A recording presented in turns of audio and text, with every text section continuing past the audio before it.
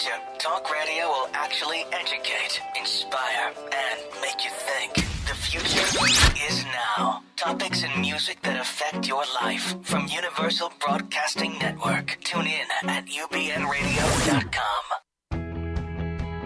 She's passionate about telling stories of amazing women who are rocking the world and empowering women to live, love, and thrive.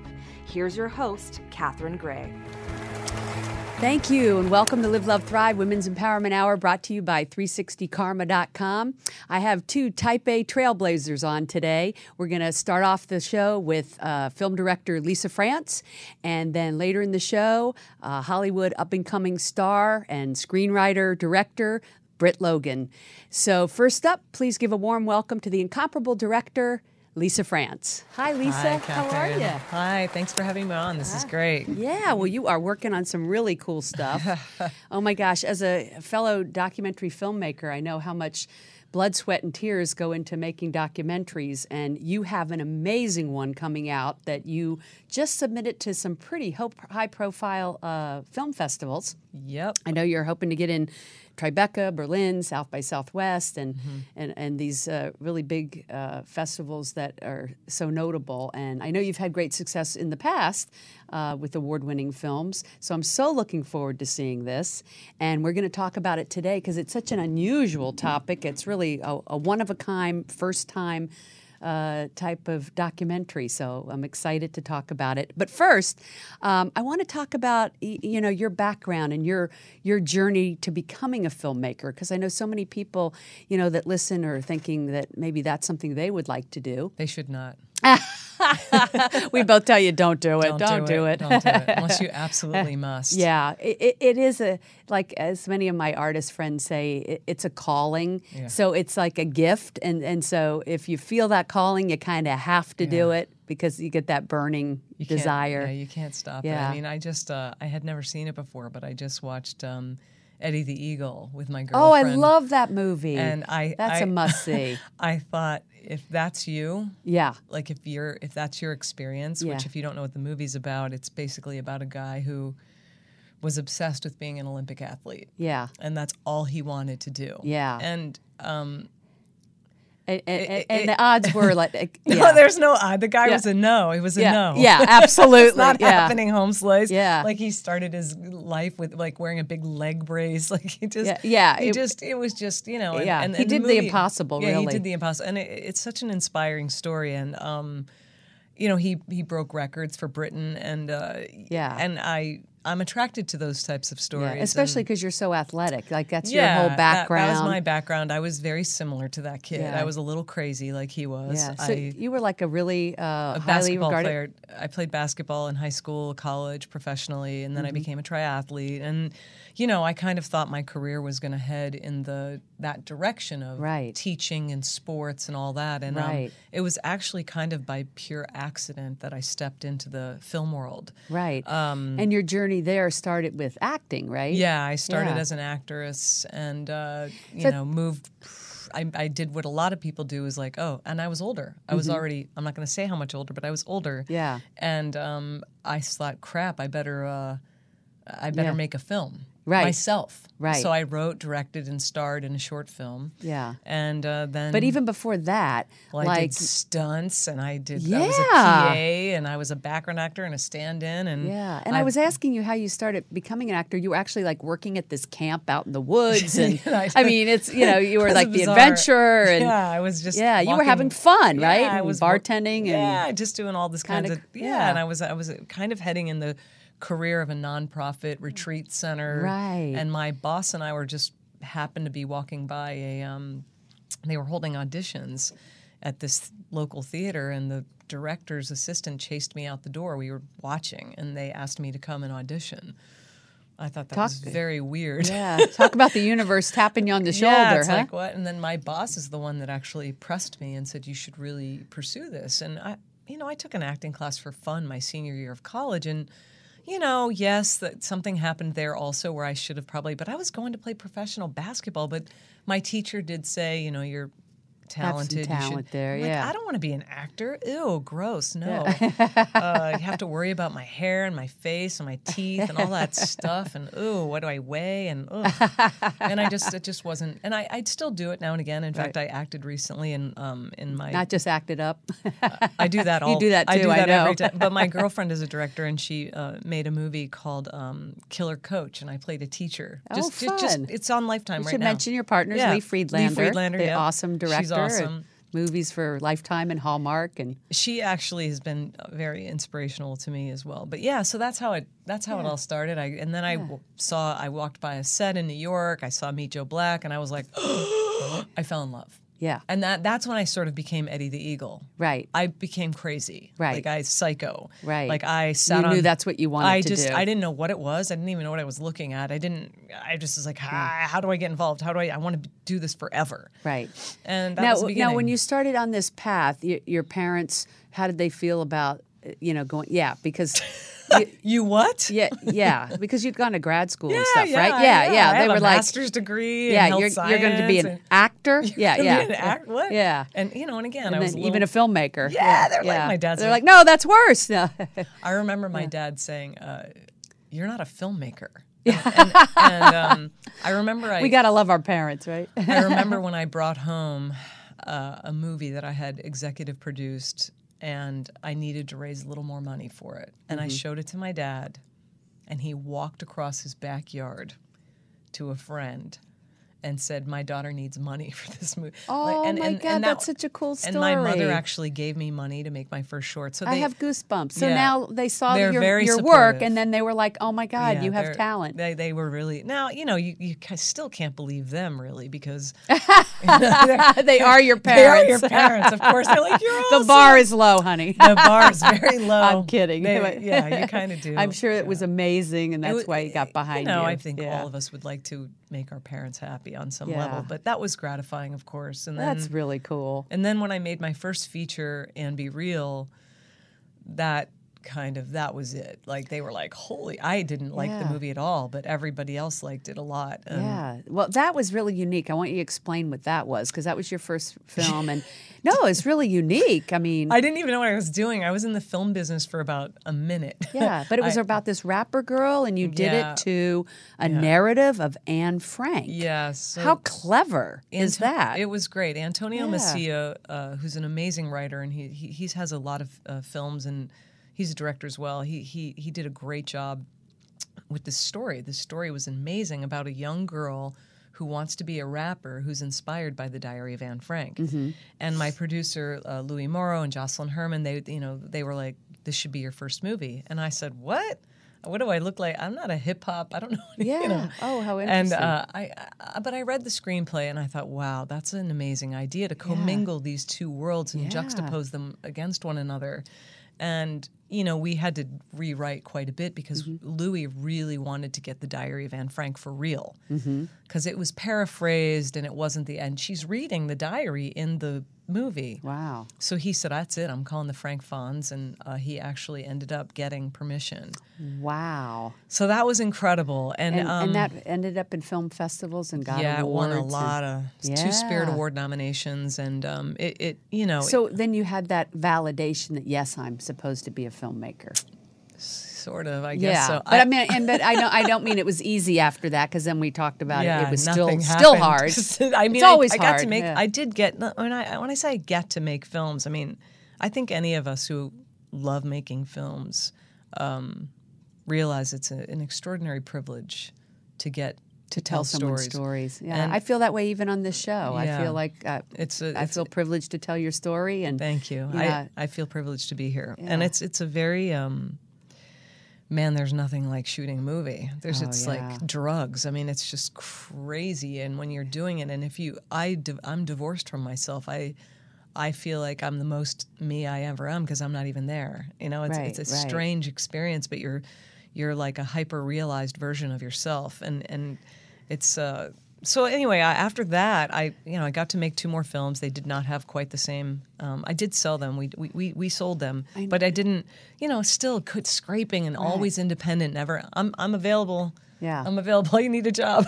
And I know we talked about growing up, you were always a trailblazer. Yeah. And so, I think really filmmakers just in essence are trailblazers because it takes a lot to just, pick up and make a movie. And like you said, no one's going to ask you to do it. You kind of have to make it happen. You have to make it happen. You rarely get the call. Yeah, nobody calls up and goes, would you please? But tell me about some of the pioneering things, and that kind of is in your family, right?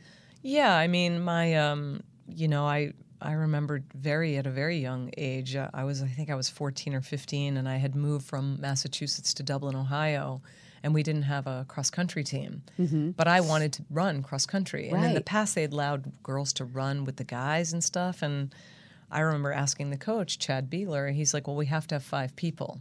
I said, I can get 5 people. Uh-huh.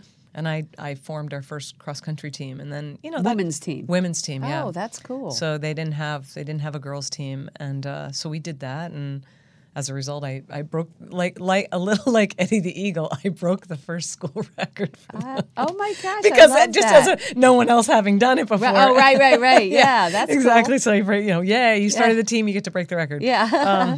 So it actually lasted for a little while, and then and then in college, similar kinds of things. I remember being thrown on. I was on the basketball team, and Molly Perdue, my coach, asked me if I would sit on this committee, which looks at the budgets for women's and men's and sports and recreation for all the Division I sports in our recreation department. And I received the budget, and I looked at it a few times, and I thought, well, this can't be correct. Like, I think I'm missing a page. And the vice president's there, the athletic director's there, all the representatives from all the different areas, and everyone, you could have heard a pin drop. And I went, I think I just got in trouble somehow. And everyone's like, and I said, well, I can't really vote for this because this is quite a discrepancy. Because everyone said, no, this is right. I said, no, this is wrong. And the discrepancy was that the men's athletic department, all their sports were getting about 10 to 15 times more money than the women's. And wow. I just said, that can't be correct. Like, I know that must be wrong. Right. And your naivete. I was 19 years old and an idiot, but yet not that, No, I saw inequity. Smart. Yeah. So I remember Linda Carpenter and Vivian Acosta, they were professors there. They were incredible. They sort of took me aside and said, listen, we're about to get tenure, but not quite yet. Why don't you file the complaint to the Office of Civil Rights? Wow. It took a long time. Yeah, but you did. I did it. Yeah, I did do it. Good for you. Yeah, and then they took it over because it was getting a little crazy, and then they went to court, and my coach actually won. I believe it's the first time ever a woman or anyone has won a monetary amount for a Title IX suit. Wow. Yeah, and she wrote a book about it. Oh my gosh. So she's very inspiring. I don't know what the name of it is, but she was very inspiring to me too. I mean, I've had a lot of really great, inspiring. My dad's very inspiring. He's always been an entrepreneur. My mom is amazing, like incredible, extraordinary woman who I'm so proud of her. I could get emotional talking about my parents. Yeah. But my mom just retired, but she worked her whole life. She took care of 2 girls all by herself. Wow. And then when we did need help, it was my great-grandmother, my grandmother, my mother, my sister, and me, all living together. Wow. And it was just a very, you grow up in a world like that. You're like, well, we can do anything, right? Yeah. So Superwomen. Yeah, and so she worked her butt off her whole life. Yeah. She saved and squandered and took care of us, and she's now retired, and I'm so happy for her. That's awesome. And my dad still works. He's still working on a something that no one's ever done before kind of a thing. Right. Which I'm very, you told me he's like that serial entrepreneur, he really, and you get that from him. Yeah, but I think a little bit of each of them. My mom is, I've always somehow paid the bills. And then I have my dad, who's, he's not going to give up until he makes a difference in the world with some thing that no one's ever done before. That's really cool, though, that he has that ambition. And it sounds like you kind of have the best of both. I love my parents, and I love I have 2 sisters, and they're amazing, Amy and Allie, and I mean, I just have an awesome family at large. I mean, I really do. They're very supportive. You're one of the lucky ones. My friends, my college, my high school, they're all amazing. So let's talk about this amazing project that you have on the table, which was, I know you were kind of getting discouraged with the filmmaking thing, and then bam, this fell in your path. Yeah. And tell me how this project started. You Well, I was about to go to nursing school. Yeah. I was going to quit the business. Talk about throwing in the towel, right? Oh, Yeah. I mean, I had tried everything. I had made a sizzle reel for like all women who fix up cars. I'd made a sizzle reel for a gun show. I'd had more close calls in this business, and I said, you know what, screw it, I'm done. And I got into nursing school, and it was kind of exciting at my age to still be able to go do we're that. never too old to switch No, careers. you're never too old, and it was very But then... then I got an email from, I'm on the email list and part of the Alliance for Women's Directors. I'm not currently a member. I have to pay my dues. Okay. But they're a great organization, and women, really helping each other, other directors, writers, producers. And I had gotten an email, and it said... That's good to know. If somebody wants to be a director, they should be in a women's... AWD, Alliance of Women Directors. Alliance of Women Directors. You have to have directed a certain amount of stuff to get in. It's, you have to apply. Right. But there was an email that went out, and it said, this guy is going to push his wheelchair across the United States of America. He needs a crew. And so I'm like, that's interesting. I want to see that. Yeah. And I looked to see if anyone had done it before, and I could not find that anyone had done that before. Another first. Yeah. And that's kind of my weakness. And so I remember going, oh, my God, well, let me just meet the guy. Yeah. So I went to meet Gabriel Cordell. Also, he's Palestinian Catholic. So his actually... Just to make it more more interesting. Yeah. Oh, no, this is interesting. Yeah. His real name, his born name is Sahil Agabi. But he became an actor, and so he changed his name to Gabriel Cordell to make it easier for himself. Anywho, I met him in person, and he was a little late for our meeting. And he was very troubled by this, and he's so sweet. He's like, I'm so sorry I'm late. I couldn't find a parking place. And I was sitting outside in front of 2 handicapped spots, and they were both empty. And I said, why didn't you park there? I mean, I don't know if do you have one of those blue, And he said, oh, yeah, I have one of those, but I'm not handicapped. Oh, that's cool. And this guy's a paraplegic. I like him already. Yeah, that was kind of it for me. But he has he can't feel anything from his chest all the way down. Wow, what happened to him? He was in a car accident. A woman went through a red light and hit him, and he went flying out of his chair out of his Jeep. He was in a Jeep, an open-top Jeep, and he went flying out and hit a telephone pole. Oh, my God. And that was it. And he knew pretty instantaneously that he was going to end up in a chair. Mm-hmm. But, and he had a slippery slope, he had rough stuff that when you're 20 years old or 22, I forget how old, he was young, very young. Oh, my gosh. And he was at the height of his virility and his manhood and an athlete and just... I mean, I can't imagine. I mean, I don't think unless it's happened to you that you can really imagine what that does to you. Right. But he went through some really difficult times. He got into some drug abuse and gambling addiction. Before or after? After. After. I mean, he had dabbled, as you do as a kid with stuff, but he was in his 20s. Yeah, exactly. Yeah. I think, well, yeah. Everyone does has a little some fun something in there. Yeah, a little wink, wink. Yeah, not me. I never did anything. But yeah, so that was kind of the beginning of, and then, he just kind of kept slipping down the slippery slope, and then he decided that he wanted to do something to inspire people. And he said, I want to wheel my chair across the country. Wow. No one's ever done it before. And you didn't know if he actually could or would or... I don't know. Yeah. I knew. I'm like looking at the guy going, well, are you an athlete? He was 43 years old. He's got like chronic arthritis. Oh my gosh. So he'd already been in the chair for like 20 years. So, yeah. Wow. Yeah. And he's like this older, regular, he had a smoking habit of like probably 20 years smoker. Right. Just recently, 8 months clean from crystal and coke. When you started the film? Yeah. Oh when I met him, I was like, gosh. and you think you can push your wheelchair 3,100 miles across the United States? Yeah. You're like, I want to see this. I was like, I don't know. And I don't know why I thought he could do it. And we actually have pictures of you directing it with him. Yeah. It was 100 days on the road or something, Yeah, right? he averaged, should we say? He was trying to average 31 miles a day. Oh my gosh. Well, he was trying to average, initially when we set out, he was trying to average, I think, 50 miles a day. But we realized quickly that wasn't going to happen. You were not doing it, right? No, I could have done it. Yeah. I could have done it. But yeah, so, and anyway, But not in a wheelchair. No, I was on a bike. Yeah. For almost the entire time. Right. And that was pretty... And the name of the film? Roll With Me. Roll With Me. Yeah. So people could find it at rollwithme.org. Rollwithme.org and our Facebook page. And, we have, I think it's just Roll With Me, A Journey Across America. Okay. But yeah, it's... Where would you like to ultimately see it? I know you want it in the festivals.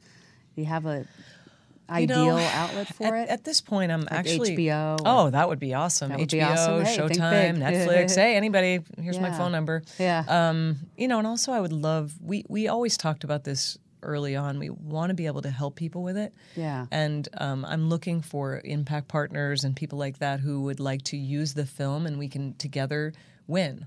Somehow help the film, somehow help the whoever would like to use it. And we've already had a couple of groups calling us and talking about that, which is the more people that see it, the better. It is very inspiring. It sounds really inspiring. That's nothing. The part where he pushes his wheelchair, that sounds amazing, but there are other things. He brought his nephew with him, who was 0 days off of crystal and coke and just out of heroin rehab and on probation. He came on the trip. Oh my gosh, was it life-changing for him? Oh yeah. Oh yeah. All of us. Yeah, life-changing for everyone. Everyone involved. Oh yeah. How did it change you to work on this film? Well, I have the most insane respect for documentary film because I'd only made fiction before, and I'm officially documentarians are my heroes now. Yeah. That's it. Yeah, that's just it. It took 4 years of your life, right? So far. People don't realize when they watch an hour and a half documentary and they're like, wow, they're blown away. Yeah. Really, how much? Usually it's 2 to 4 years or more that people put into it. Oh, it's insane. And my editor, Jeff, That's why it's got to be a real love and passion. Jeff, my editor, I just want to quickly shout out to him because he is my Pete, Louie, Jeff, Mitsuyo, my core team, They're your Sharon. heroes. Yeah. Like without Gabe, of course, the guys, Chris Yonke, Chris Cowis, Streeter, Christian Link, these guys, Angel, they it actually takes a village. Derek Gibbs, if they wouldn't have come on this trip, then there would be no film. There would be no story. And if it weren't for them, Jerry Cattell. Oh, so it's not all done just by the director? Just kidding. I could go down. Tom Beers has come aboard, Georgia Fox. Some people, really amazing people, Wayne Scholes. These people my dad has jumped in. Todd Alice, West Coast Chill, Connecta was one of our sponsors, the YMCA. They're just, you can't do this without all these people. Right. Yes. And I could sit here and literally I could take a 45 minutes and just list. Right. And I'm sure I forgot somebody very important, but. So this film will help inspire handicapped people to understand that there are no limits. How about any people? And any people, because you must look at that and say, my gosh, if he could do it, certainly I could do more. Yeah. And so if that speaks to people, it's, give us the website again. Rollwithme.org. So at rollwithme.org, people could They can donate. reach out. Yeah. I don't know if they can still do it. They might be able to donate, but at least reach out and you find can out certainly, where you're going and follow you. Absolutely. And on our Facebook page too, we update the Facebook page a lot. So and well, I know personally, I can't wait to see the film. Me too, with you. Yeah, right. I love that. Looking forward to it being in LA Thank and you so much. everywhere. Yeah. And thank you for giving your time and expertise and talent to making the film, because if you didn't, the film wouldn't be made. So thank you. Thank you, Catherine. I know it's going to impact a lot of people. I hope so. That's the plan. Keep making beautiful films. Thanks. And we will be right back with Britt Logan. The Live, Love, Thrive radio show is produced by 360karma.com. Are you a 360 Karma woman? If so, spread the word. Be sure to follow us on social media at 360 Karma Women on Facebook, Twitter, and Instagram. Please like us and share us with family and friends. This is the year of the woman, and we are stronger together. The Live, Love, Thrive program is brought to you in part by Honda of downtown Los Angeles, supporting the equality and empowerment of women.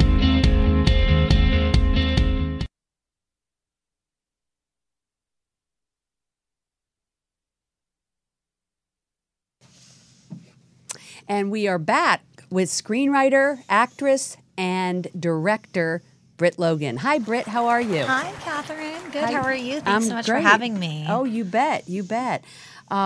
You have such an interesting path of how you went from actress to screenwriter to director. I know you love doing all three. Yes. So I think people always love to know the journey because there's certainly a lot of people out there here in LA and elsewhere that would love to be doing those things. They feel that artistic bug. Yes. And I know for you, you're one of those people, I feel like you were born with this desire to do these artistic things in the entertainment industry. There was no other option. Yeah, no. I mean, I couldn't see you doing banking or secretary or... I don't think anybody wants me doing their banking. But yeah, no. I know I agree. don't. It's funny you say that. I actually think sometimes like, what could I do if I did something else? And I'm like, I don't know, maybe I'd be a food critic, but then I'm like, but then I'm still writing. Yeah, right. So you started, very young, I know. As a kid, you were in plays and whatnot, right? So that's how it started, and musicals. And I've actually known you a long time, so I do remember seeing you in a musical in your teenage years. Oh my gosh! And I remember your mom, who you were raised by a awesome single mom. Yes. And I always like to say that because a lot of kids are raised by amazing single moms, and I know you always say you wouldn't be where you are today without the support of her. Oh my God. Yeah, she's just so supportive. She had mentioned to me that she'd grown up in an era where the parents were like, you have to get a practical job. She went into marketing, but she always wanted to be a writer and documentary filmmaker. And so I think she saw that same talent in you that she didn't get to do. And so she always encouraged you. And I always think that's a beautiful thing. Yes. To actually let your child do what they're meant to be doing. Oh yeah, I wouldn't be anywhere without my mom. Yeah, she's awesome. So anyway, she said to me, come see my daughter in this high school musical. She's really amazing. And I'm like, yeah, I'm sure she is. And then I went to see you, and it was a thing, you did an excerpt from Rent. Oh, yeah. Oh my gosh, yes. And totally blew me and everyone in the audience away. And I was like, okay, Leanne, you do have a talented daughter. Well, thank you. It's not just her thinking that, And I remember there were people there from Broadway that were like, oh, you're destined for Broadway. And I know you kind of thought you'd end up there, so I was surprised you ended up in L.A. And Yes. I would just like to know, share that journey that you had. How did you end up in L.A. as opposed to New York? Well, it's funny you say that. The dream was always for me, like you said, to be on Broadway, to do musical theater. That's my love. Yeah. And it still is. It Yeah, still it's is still my something love. you'd like to do. It still is my love. Yeah. But I think that you come to a certain point where you go, it's like almost like I'm a big believer in signs, and I feel like certain things come across your way. And when I was 16, I flew out to New York to audition for Hairspray, and that producer that you actually mentioned was one of the producers of Hairspray. So I thought, like, oh, I have an in. Yeah. Like, I'm gonna. Oh, I'm sorry. I hope that's okay. I thought, okay, here I come, New York. I'm gonna get cast in Hairspray, and so I fly to New York. And meanwhile, I didn't realize it was an open call. Stood in a line around. And if you were in block. Hairspray, who would you want to be? Because it's actually on tonight. Tonight, I know. I'm watching it. Yeah. It's live on Fox, I think, Yeah. or NBC. I don't know. Yeah. But who did you want to be? I wanted to be Penny. Penny. That's who I would have pegged you for. Yeah. Okay. I'm definitely a Penny. Okay. And so I stood in line around the block twice. It was wrapped around the block twice for 8 hours in New York. my gosh. And meanwhile, seeing so many people like rehearsing things, and everyone was like singing in line. It was a real cool New York experience, but just seeing the most talented people being sent away. Wow. And then I walked in the room and I opened my mouth to sing, and I was supposed to sing 16 bars. And literally, like, I opened my mouth and said like 2 words, and they're like, "Thank you." And I was so shocked. And I realize now in hindsight, I was too young for the show at the time. I was 16, but I looked like I was like 12. Because a lot of it's not your talent. It's do you fit whatever they have in mind to cast, and you can't take it personally. Well, yeah, and really. especially Yeah. when you're playing 16 on stage, they're actually looking for you to be in your mid-20s Oh, gotcha. to play like 16 Yeah. on stage. Yeah. And so I know now that New York casting. They didn't have time to waste on me. I walked in the room. They're like, there's no part for you. Just next. And so, but that whole experience was a little jarring for me. And it just made me realize, wow, everybody wants this in such a competitive world. And there's only so many theaters. You know, there's only maybe, 16, 20 theaters. And not every show is going to necessarily have an opportunity for me.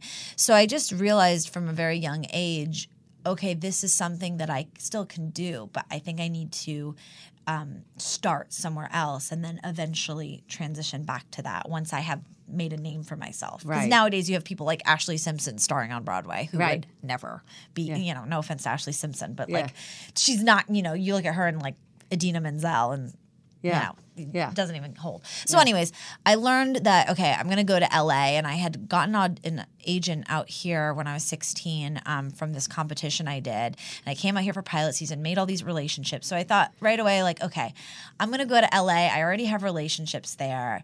So I didn't even let myself apply anywhere else for schools. I knew LA, and I ended up getting into the American Academy of Dramatic Arts, and I went to a really academic high school. So I knew, you know, in my opinion, I'm like, I can add, I can subtract. Yeah, I know about. But you can't be a banker. I know, but well, I mean, I'm good with a calculator. But I just knew that where I wanted to go. Right. So I came to LA, went to a conservatory, and it was such an amazing experience, and I loved it, and I grew so much as an actor.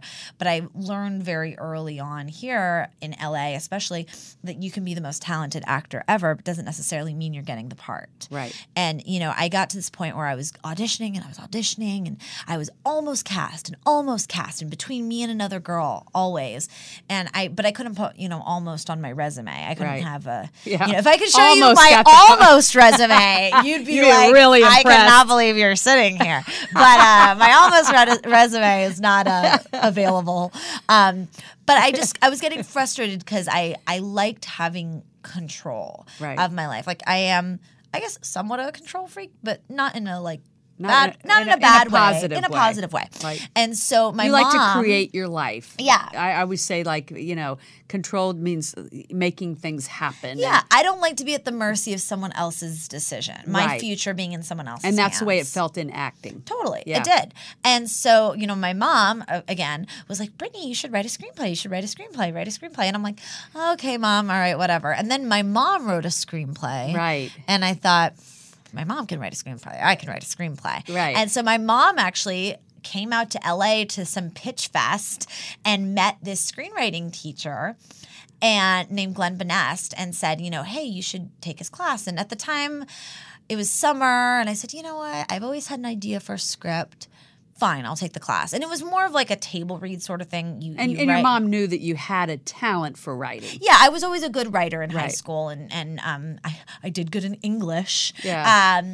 And we had these like high school, these homecoming skits that we did, and I was always the writer, director, producer, choreographer. Right. Of You that. used to put together all these shows. Yeah, I always wrote shows and stuff like that when I was a kid. So I always did it, but just didn't think of that as my career. Right. So I wrote a screenplay, got really great feedback, and then I ended up getting representation from that one screenplay. Mm-hmm. And then I realized, oh man, I have, you know, they said, what else do you have? And I said, I don't have anything else. Like, I kind of thought, I'm going to write a screenplay, I'm going to star in it, and that's going to be my Rocky. It's good to be young and naive. Yeah, totally.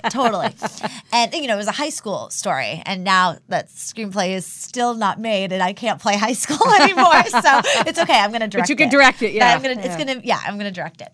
And so, you know, I started screenwriting, and I just learned. Again, I was open to the signs that, you know, the universe or the world was presenting to me. And as a writer, doors kept opening. I kept getting these like random opportunities and pitch meetings, and I was able to sit down in the room with some really accomplished producers and directors and go toe to toe with them and have them value my feedback and value my writing and realize what a gift you have. Yeah, and then I would go on an audition, and then they'd say, "Excuse me, what's your name? Can you stand there?" And I just wasn't like the way I was being treated as an actress wasn't serving who I was. Right. And the way I was being treated as a writer, with respect and just I was enjoying being a part of the creation of something, having an idea and putting it to paper and creating it. Right. And initially, and you're a bright woman, so it's nice to be able to actually write and give your input and your ideas and have that respected. And exactly. I know you had said to me, you know, there's a gazillion actresses that look like me in Hollywood, but writers, it's a little bit different. In fact, a young, beautiful female writer is actually, you know, a rarity, I think. Yeah, you know. I was exactly. Or and more rare. More rare. And unfortunately, it's that case, but I was now enjoying playing in a much smaller swimming pool. Right. You know, going on audition and, you know, again, there's nothing wrong with the career of acting. It's a wonderful profession, but being just kind of limited to, oh, you're a blonde Caucasian. Yeah. Versus like, actually, I'm a human being. I'm different than other people. We're all different. Yeah. You know, but I just liked playing in a smaller pool. And I mean, it's just as competitive and just as hard, but I felt like the doors were opening for me as a writer. Right. And then as it is when you're doing what you're meant to be doing, how things just kind of fall into place more easily. Exactly. And not swimming upstream. Yeah, exactly. And so I kind of went with what the universe was showing me. And also I have a career coach, Barbara Deutsch. She's amazing. And she would always be like, just face the fact that you're a writer. She always called me the reluctant writer. She's like, would you stop, you know, just shut up and just be the fabulous writer you are. Exactly. Yeah. She's like, you act like it's some cross to bear. Do you know how many people would wish to be in your position? No, and I'm like, yeah, no, you're right. Yeah. And so then I'm like, okay, I'm a writer. And then I sold my first screenplay this year, but I always had the thought of, and I've been told from several people, you know, you're a director. You should really direct. Mm-hmm. And I always felt like, well, I didn't go to film school. I didn't go to school for directing. So I always felt like, I don't know, who do I think I am that I can just direct, right? And so but these talents tend to be innate. Well, it's funny. Yeah. Now that I have directed, I realize I did go to my own film school, but it was my life. Like I was a choreographer for many years. I'm a photographer. I was an actress. I'm a writer. And all of those tools lent you itself use to this. It's basically like when I just directed my first film, it was like literally I felt like I was watching my childhood and watching my life flash before my eyes and seeing all the gifts I got along the way. Right. And how it all kind of, you know, culminated into me being a director. Right. And so I'll rewind for a second of how I got to that point. So I sold this film that I co-wrote with an amazing man named Gabe Torres, and he's a fantastic director and writer. Can we say the name of it? Yeah, it's called Status Update. Status Update. And we sold it, and we were going through the production process of it, and I thought kind of as one of the writers, like, oh, I would just have say of everything. And I realized, no, you know what? For me to have the full creative control that I envision, I have to direct it. When in film, TV is a different medium. TV, the writers have a little bit more control. Mm-hmm. But in film, and you know, in this situation, I'm very blessed. I'm working with a good friend of mine, so I am still being a part of the creative process. But I was thinking, like, what if I wasn't? What if I just sold a screenplay to a director? I mean, technically, according to contracts, I just need 2 tickets to the premiere. I don't need to be on set. I don't need to be part of anything. And that's when you got the light bulb. Well, and most of the stuff I write is really personal to me, or it comes from an experience, or I would want to be a part of the collaborative process. Right. And so now you've written several teen movies, right? Yeah, I have coming of age. I have a handful of how many? Like 4 or 5 teen or young adult like coming of age comedies, and then I have a guy ensemble comedy. And then I have a war biopic, which I will not be directing. Right. I know my strengths. But that's a collaboration with your husband, yes, right? Yes, I co-wrote that one with my husband. That was more his baby that he always wanted to write. And that's Jalen Moore. He's an actor. Jalen Moore. He is going to be on 6 on History Channel coming January 18th at 10 p.m. Check it out. Shameless plug for him. Yeah. And he was on the show. He's been on my show. Oh, yes. Oh, amazing of guy. course, you guys are like the power couple here in Hollywood. Well, and I love the way you support each other. It's a beautiful relationship. Really cheer each other on. And you're both so talented and so ambitious and so tenacious that you just are like the ideal couple. Thank you. It must help to have someone who's in the industry as your partner, who's cheering you on and collaborating with you. Absolutely. Yeah. And it's funny how you say like it'd be hard to be with someone who didn't understand what you're doing. I know. I always think like it's funny. A lot of actors or people in the entertainment industry are so happy to have a partner that isn't in the industry. And on one aspect, I understand that, but on the other end, it's a hard industry, and there's so many ups and downs and so many inconsistencies that it does help to be in a relationship with someone who's going through the same thing. And it's funny how things happen, because now that it's like Jalen's an actor and a producer, and I'm a writer and a director. And so it's kind of great. Like between him and I, we have our own little team. Yeah. You know, if I need an actor and someone to produce my stuff, I know who to call. And if he needs something, to write or someone to direct his stuff, you know, he knows who to call. So we very much collaborate on our own projects, and we have a few things in the mix. It's actually good that you don't do the exact same things, because it's nice that you each bring different. We're never in competition with each other. Yeah. You know, not that like even. Well, if you certainly couldn't get the same part. I mean, some people think I look like an Afghani Spanish like muscular man, but others don't. Which is what he is. Yeah, which is what he is. A handsome guy. Yeah, he's handsome. What was I going to say? So that got you all off kilter. No. So I have this. How handsome he is. Oh yeah, I know. I'm just like. But so we have this war biopic that we wrote together. That's very optioned. timely. It's very timely. Yeah. So so I have all these things, and then. And things take long here in Hollywood, right? Like you can write a script, and it could be a few years before it actually gets produced, or even if it gets bought. 10 years, just sitting there. I have a few scripts that are just sitting there, like that first screenplay I wrote. Right. I thought was going to be made like that, and it's still sitting there, but it's like now I have this kind of special, like it's almost like it's like in my safe, and I'm the only one who can open the key. Like I'm gonna now direct that, and so it was meant to be that way. Oh, it totally was meant to be. Now another interesting story just happened. You did a fundraiser for your first short that you directed. Yes, called The First Time. Yeah, The First Time, which we know what that means. Yeah, and you submitted that to some film festivals and had a lot of great feedback from that, right? Yes. And so when you were fundraising, I understand someone made a donation because you had a certain donation level. And can you tell us that story? Yeah. So this is the whole thing. This is why I really believe, one door, like if you really just listen and are perceptive to what is coming in front of you, like the most amazing gifts can happen. So I sold this film status update, realized, okay, you know what? I think I'm going to want to direct a lot of my features. Well, no one's going to put their name on directing a feature if I haven't directed anything. So maybe I should do a short. So we're in Wilmington, North Carolina. My husband's filming this series, and I actually have the time now to fundraise and do this short film. And so it's really crazy how all of this has happened. So I had a perk on there with Indiegogo and Kickstarter. You have perks. So if they donate $5, they get a T-shirt or whatever you think. So. Yeah. So I came up with a perk. I said if you donated a certain amount of money, I would give you script coverage, which means I would read your script and give you solid feedback and notes.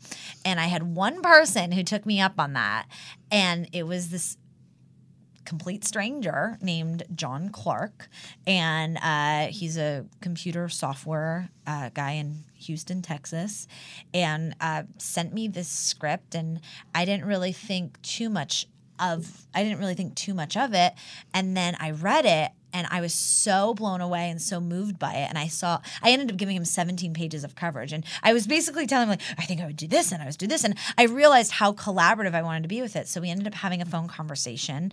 And, I said, what are you doing with this film? And long story short, I ended up optioning it as a producer. And I ended up co-writing it on spec with the condition that I'm going to direct it. So it's going to be my feature film. Oh my gosh. It's going to be my feature film directorial debut. And hopefully we begin production next year. That's I love the goal. that. And it's all because you did an Indiegogo or Kickstarter? Yep. Indiegogo fundraiser for your own first short. And Yep. look where it led. It's just amazing. it's if you keep amazing. taking actions, how that's the thing. things fall into place and more doors open. And, Exactly. And I love the other day you said to me, yeah, well, we just have to raise $1 million for it, and that's going to be no problem, and then we're going to make it. And I love that you have that vision and that confidence. I was like, wow, $1 million, that's really ambitious. Well, it's yeah. Well, it's funny because all of my other films are like 15, 20 million, 10 million. And so I'm finally like, yes, I have $1 million picture. This is going to be easy. Yeah. It's all perspective, isn't it? Yeah, it's all perspective. Yeah. And so I'm really looking forward to that. I have a table read of it this Sunday that I have a lot of industry coming to that we'll see how it goes. Hopefully they'll get behind it. Yeah.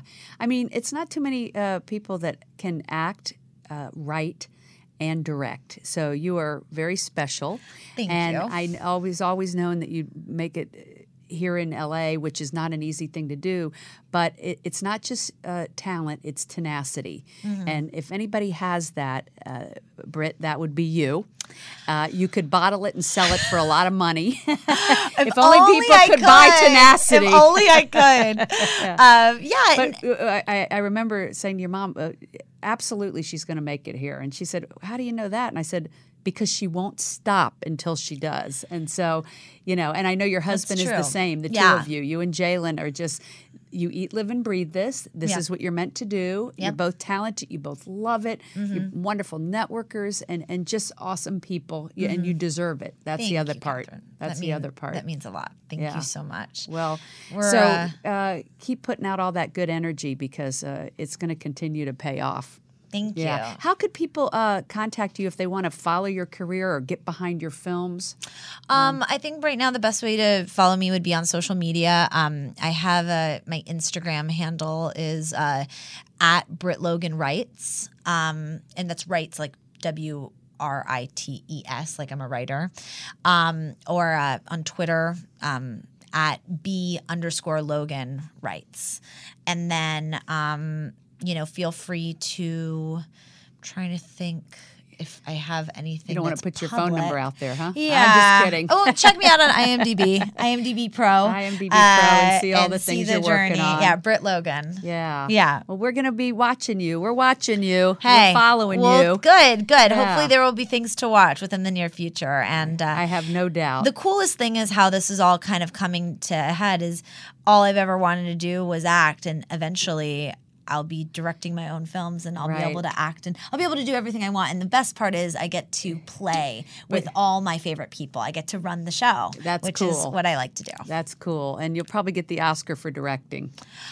Well, from your mouth to God's ears, Kat, it'll be the most ironic Oscar ever. And I will so appreciate it. And it was said here first. It was said here first. So make sure you see that. And when you raise that $1 million, and I know you will, I want you to come back and I want to talk about that film when it's done. Absolutely. Because I know it's happening. I will hold you to that. I will hold you to that. Absolutely. All right. Well, we will be back this time next week with other great women. Thank you so much for tuning in. Happiness, hugs and happiness, and make it a great week. The Live, Love, Thrive program is brought to you in part by Honda of downtown Los Angeles, supporting the equality and empowerment of women. The Live, Love, Thrive radio show is produced by 360karma.com. Are you a 360 Karma woman? If so, spread the word. Be sure to follow us on social media at 360 Karma Women on Facebook, Twitter, and Instagram. Please like us and share us with family and friends. This is the year of the woman, and we are stronger together.